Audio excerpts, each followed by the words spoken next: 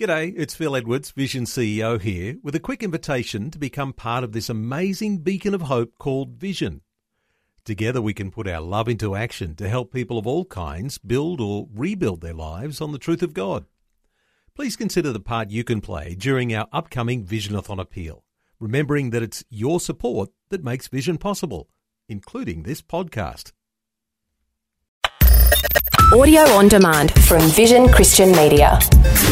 Every time something doesn't go our way in the world, the first leaning is toward, God's lost control. This is terrible. What's going on? He's gone on vacation. I know what I'm talking about. This is the temptation. Now, how do I know that? Because that's what happens to me.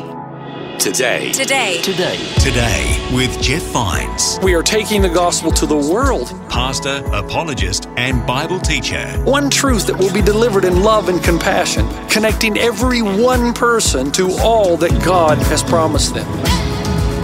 You make me wanna dance and sing with every single breath I breathe. I will bring this offering.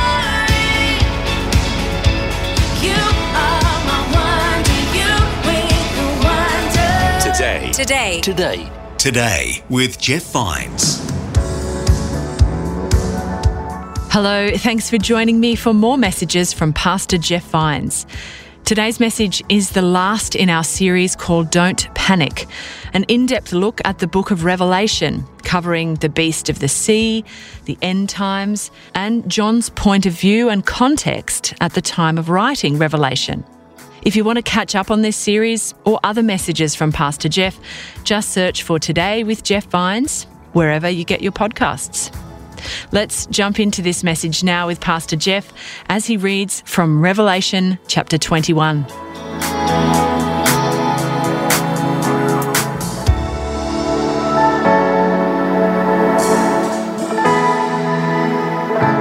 I'm reading out of Revelation 21. I'm going to read the first 4 verses. You've heard them before, but I've asked you to pretend like you've never heard these passages before and look at it with fresh eyes. And here's what we are told in Scripture in the book of Revelation. I saw a new heaven and a new earth, for the first heaven and the first earth had passed away, and there was no longer any sea. I saw the holy city, the new Jerusalem, coming down out of heaven from God, prepared as a bride beautifully dressed for her husband. And I heard a loud voice from the throne saying, "Look, God's dwelling place is now among the people, and he will dwell with them. They will be his people. God himself will be with them and be their God. He will wipe every tear from their eyes. There will be no more death or mourning or crying or pain, for the old order of things has passed away." He who was seated on the throne said, "I am making everything new." Then he said, "Write this down, for these words are trustworthy and true." Foundations, folks, are critical, crucial to life, no doubt. And we've said in the past, what you believe determines what you're going to do and how you're going to live. It's that simple. What you believe about eternity, what you believe about the present world order, world system, what you believe about God or don't believe about God, all of that will impact everything you do, everything you believe, every decision that you make. Education will tell you that its purpose is to inform you. No, it's not. Its real purpose is to lay a foundation upon which you inform everything else. There is simply no such thing as a neutral education. Every teacher, every lecturer, every instructor, including myself, possesses a system of thought, a lens through which he or she views everything else. There's always a starting point. There's always a supposition. And that lens, that belief system, that foundation, serves as the lens through which you interpret everything that happens in your life. Now, the Bible never denies this. In fact, the Bible tells you that if this world's going to make any sense at all, it must be viewed through what lens? We've talked about this in the past few series. It must be viewed through the reality of creation. We're not here by accident. Time plus matter plus chance cannot create a moral ethic, and neither can it create what we have in the here and now. There's a creator. Because of that, we're told, secondly, the Bible teaches us that the fall is a real thing, that people are fallen, that we're tainted creatures, all of us. And that 99.9% of the pain and suffering in our world is not the result of a decision God made, but is a result of the decision man makes who's been given freedom to express himself. So the creation, the fall, and then the lens through which Christ followers look at everything ultimately is through the lens of redemption, that God is redeeming. History is his story, and he's working everything. Everything is flowing toward the ultimate culmination of history when Christ returns, and those things for which our heart has always longed, down deep inside, becomes a reality. Now, here's where I want to go with this. When you come to the end of the book of Revelation, like we've just done in chapter 21, you discover a gold. And the gold is this: there's only one way all of us are going to be able to be safe during this season of humanity.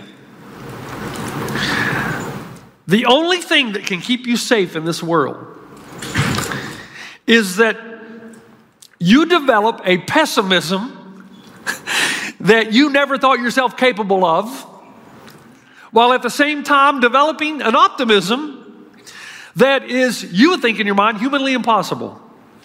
If you hope to live safely in a world that features anti-God governments and anti-Christ religions, you're going to have to be more pessimistic than you ever thought you could be, and you're going to have to be more optimistic than you ever thought possible. Now, how is that possible? First, you've got to be wonderfully pessimistic, and that's so hard for me. I detest pessimistic people. I always have. They call themselves realists. But in reality, they won't do anything because they always have it mapped out why they're going to fail. Have you ever been around a person like this? I can't even talk right now that I'm so upset with these types of people. I don't want to be around. They suck the life right out of you. It's like that iconic character in Winnie the Pooh, Eeyore. Remember Eeyore? He's always down in the dumps. He goes around saying the same thing all the time. Well, it's not much of a tale, but I'm sort of attached to it. A couple years ago, I heard the story of the optimist brother and the pessimist brother, and the optimist brother had enough of his pessimistic brother, so he goes out, trains his dog to do something very special. He comes back, he's going to show his pessimistic brother. Takes a stick, throws it into the wheat field, dog goes out, gets it, brings it back. The pessimist brother says, anybody can do that. And the optimist brother says, yeah, but watch this. And he throws the stick out on the middle of the pond, and the dog walks on water, gets it, and brings it back. And the pessimist says, can't swim, can he? These types of people, I think they say that you should always borrow money from pessimists because they never expect you to pay it back. These kinds of people. But do you know that one of the complaints that I hear most often from skeptics is the complaint that we Christians are so negative, that all you talk about is sin and wickedness and gloom and doom, and not to mention judgment and the end of the world and the apocalypse. Why can't you Christ followers just have a more positive, upbeat attitude? Well, there's some truth in that. In fact, the wife of the president of Harvard University, now we're talking Harvard, and I don't know if you know this, but it was founded on Christian principles. It was meant to be a place that trained the mind to see everything through the university, one universe through the mind of God. Now, it's changed a lot over the last how many years? But back when it had a strong, firm affirmation of creation, fall, and redemption, the president's wife, Harvard University, who was a faithful Anglican, was bothered by, and I don't know if we have any Anglicans in the room or listening, but there's an Anglican prayer book. And you go through the Anglican prayer book, and one of those prayers in the book has to do with you humbling yourself and basically referring to yourself as a miserable offender. And so the president's wife, a faithful Anglican, was bothered by this prayer in the book, and she wrote to a friend of hers who shared her religious views, and she asked this question: do you actually every week get down on your knees and confess you are a miserable offender? That's so demeaning to the intellectual elite. Do you really do that? And the response came back, me nor any of my children would ever do something like that. This is part of the problem the world has with us. Why are you Christians so pessimistic? Miserable offenders, really? Amazing grace, how sweet the sound that saved a You wretched people. How about Isaac Watts? When I survey the wondrous cross, alas, and did my Savior bleed, and did my sovereign die, would he devote that sacred head for such a worm as I? That's not good for your self-esteem. So on the one hand, stay with me now. On the one hand, people on the outside see the Christian view of life as too negative. There's all these don'ts. And it makes life dull, and all these warnings of sin, hell, and judgment that just makes us all afraid and robs us of a philosophy of fun. Now, on the other hand, others see us Christ followers as far too optimistic. Karl Marx called religion the opiate of the people. He said, you Christ followers, you go and sing and dance around all happy. He must have been a Pentecostal. But it does no real good. You are disconnected from reality. You live in a dream world, disassociated from the concrete problems of the world. You Christ followers have your head in the clouds or the sand, and you talk about pie in the sky by and by. You're unfoundedly optimistic. So which is it? What's the answer? We're both. We are. And until you truly understand that, you're never going to be safe. You're never going to be safe, and you're going to go up like this.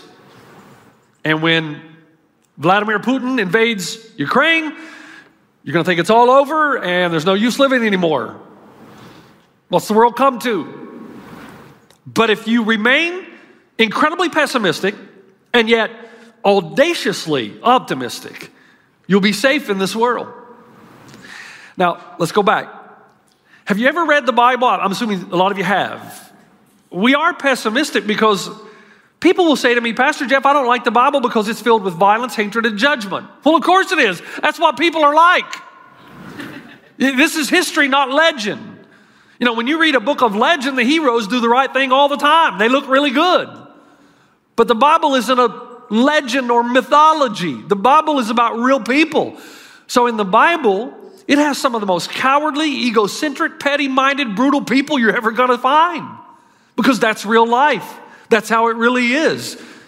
It gives you an accurate picture of man. He's corrupt. His heart is wicked. His love of money and power is the root of all evil. In fact, if you ever meet an honest Christian, that person will tell you that he or she has no idea of what their own hearts are capable of given the right situation. Malcolm Muggeridge was a brilliant journalist. Brilliant. Died, I believe, in 1990. He was on assignment one time in India. Muggeridge goes to a river for a swim. Let me read to you what he writes later. As I entered the water, my eyes fell on a woman bathing. I felt an impulse to go to her and seduce her, just as King David felt when he saw Bathsheba. Temptation storming in my mind, I began swimming toward her. The words of my wedding vows came to mind, but I responded by just going faster. Does that sound familiar? The voice of allurement called out, stolen water is sweet. That's Proverbs 9:17. And I swam more furiously still. But when I pulled up near the woman and she turned toward me, I saw she was a leper. This creature grinned at me, showing a toothless mask. My first reaction was to despise her. What a dirty, lecherous woman, I thought. But then it crashed in on me that it was not the woman who was lecherous. It was my own heart. He goes on to say, this is precisely the teaching of the Bible about the moral and spiritual condition of men and women. Our hearts are corrupt, our minds are depraved, and our desires are enslaved to the passions of sin.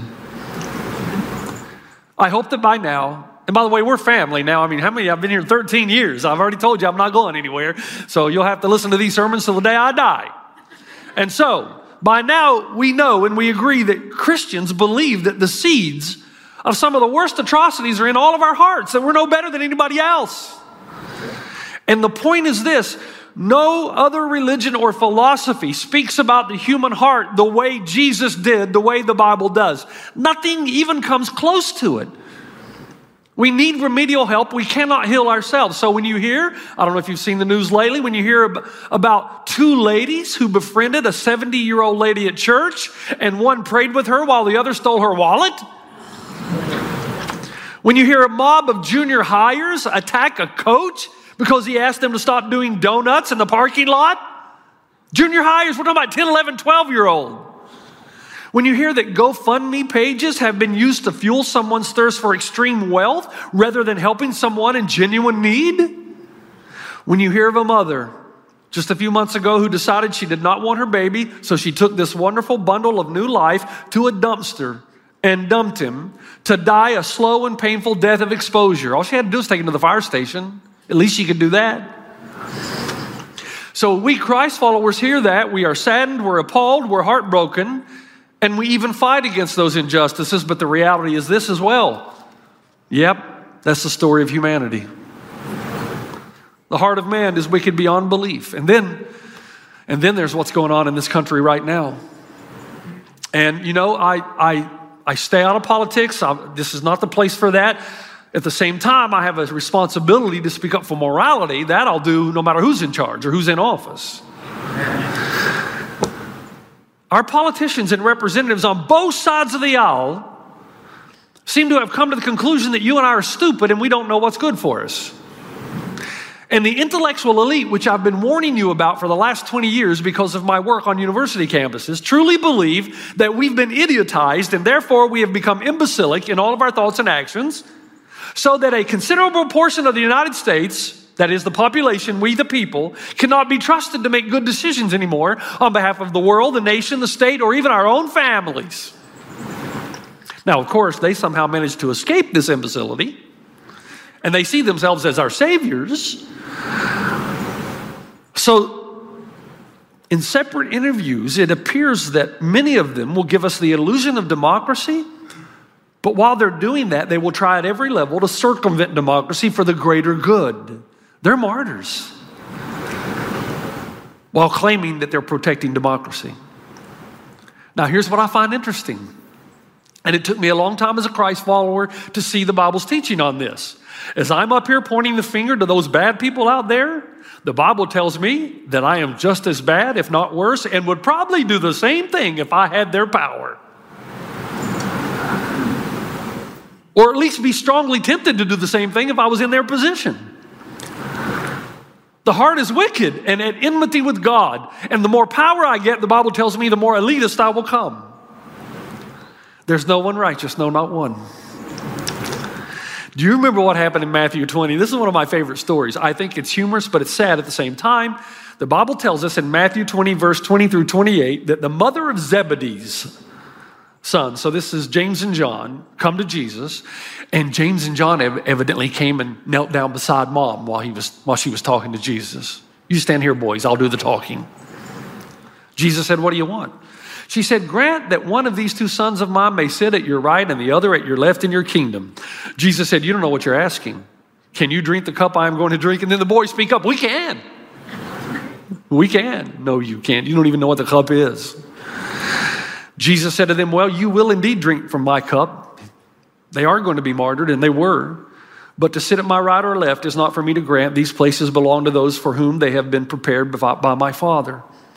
Verse 24 says, when the 10 heard about this, they were indignant. Why? Because they wish they had thought of it first. Jesus called them together and said, guys, you know that the rulers of the Gentiles lord it over them, and their high officials exercise authority over them. But that's not the way it's going to be with you, right? Instead, whoever wants to become great among you must first be your servant. And whoever wants to be first must be your slave, just as the Son of Man did not come to be served, but to serve and to give his life as a ransom for many. The problem in our world today is that our leaders are not serving, they're lording. And I wonder why Jesus didn't say to them, guys, you've been around me this long and you still don't get this? No, because our hearts are wicked and we are blind to this reality. Now, here's the point. Where are you going with this passage? Let me tell you. Until you understand the pessimism of the Bible, you can never be safe, and here's why. Because our pessimism keeps us from being duped. It protects us from demagoguery. Someone all of a sudden who comes along and rallies our emotions, claiming they can save us from all this evil, corrupt system in the world. No, you can't. The night before, now listen carefully. Don't go out here and say, Pastor Jeff said this. The night before Donald Trump was elected in the election, and it was late at night, I was in London. Premier Radio called the hotel and said, look, would you be willing to come in tonight? I mean, it was late, at least on my time. Would you be willing to come in? By the way, you can find this interview on YouTube. If you just go to YouTube, Premier Radio, Jeff Vines, it's still up. up. They've not taken it down. Would you come in? We'd like to ask you some questions representing the American evangelical community. So I came into Premier Radio. As soon as I walked in there, the lady who was interviewing me was incredibly aggressive. The first question said, who do you think is going to win the election tomorrow or tonight? I said, well, I'm not sure, but I would say that there's a good chance Donald Trump will win it. Boom, she came after me. I said, well, wait a minute now. You didn't ask me who I was going to vote for. You asked me who I thought was going to win the election. And I just told you, probably Donald Trump. Well, how could you Christ followers vote for? I said, I just told you, you asked me who I thought was going to win. You didn't ask me who I thought Christians were going to vote for. You didn't ask me for where the church stood on. You just asked me who I thought was going to win. Now, you know how it ended up. So I looked like a genius the next morning. And they called and asked me to come back in and do the interview again. I mean, I looked like I was the most brilliant man on the planet.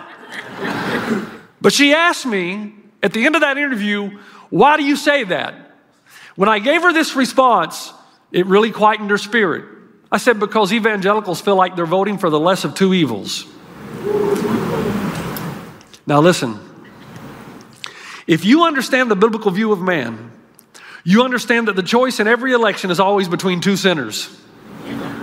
Always. God told Israel, you don't want a king. All kings are flawed. The problem with government is not merely its policies, but that flawed human beings who do not respond well to power are in charge. No matter what party is in power, it's full of sin. We know this because each party points out the sins of the other. Yet for some uncanny reason, each party's blind to its own violations. Right? Christians have a wonderful, beautiful hesitancy because we realize that the election is about voting for the wiser sinner. And it's hard. Christians are politically active. They use their voice to defend the rights of the innocent. We help create legislation that prevents the government from overstepping their boundaries. Yes. But our pessimism concerning man stays in place. And therefore we are safe from being duped by a self-proclaimed Savior, no matter who he or she is, that somehow they're going to make everything perfect. When you get in office, you're still a sinner. I'll pray for you. I'll pull for you. But I'm watching you. Because if I were the president, you'd need to watch me too. Do you know why so many Christians lose or think it's the end of the world when their leader loses an election? One, the denial of a sovereign God. It's interesting how God is sovereign when my candidate wins, but if my candidate doesn't win, the devil did it. Second, their saviors come in the form of human leaders. No man or woman can save you. And third, their emotions are still connected primarily to the ebb and flow of the world. Now, how do I know that? Because that's what happens to me and you. I know what I'm talking about. This is the temptation. Every time something doesn't go our way in the world, the first leaning is toward, oh, God's lost control. This is terrible. What's going on? He's gone on vacation. While the world is prime for hero worship, Christ followers know better. And as a result, we'll be safe because we cannot be duped by the demagogues. Did you ever consider what Jesus said in John 2:23? Now, while he was in Jerusalem at the Passover festival, many people saw the signs he was performing and believed in his name. But Jesus would not entrust himself to them, for he knew all people. They loved his teaching, his miracles, and hospitality, but he trusted none of them because he knows the heart of man. You say, listen, this is not a political sermon. You say, well, it sounds like it. Just hold on. You can prefer politicians and parties over another, but when you place your hope in them, you're foolish. They're all sinners. Pray for them. Vote as ethically as you know possible. But both are ruled by hearts. Hearts that tend to move away, the more power, the more money, the more position. You've been listening to Today with Jeff Vines. Thanks for joining us. Next time, we'll bring you the rest of this message from Pastor Jeff. In your heart and in your soul, you know deep down this is true. something resonates in you that there is a discontent, there's something nothing on this earth can satisfy, and you keep trying to find it. There's a sense of belonging that you don't have that you want so desperately. There's a type of love that no matter how much you love your wife and your wife loves you, there's just still something missing, and you know it. You can listen to more messages like this. Just search for Today with Jeff Vines wherever you get your podcasts. You make me wanna dance and sing with every single breath I breathe. I will bring this offering. You are my wonder, you bring the wonder. Today with Jeff Vines. Thanks for taking time to listen to this audio on demand from Vision Christian Media. To find out more about us, go to vision.org.au.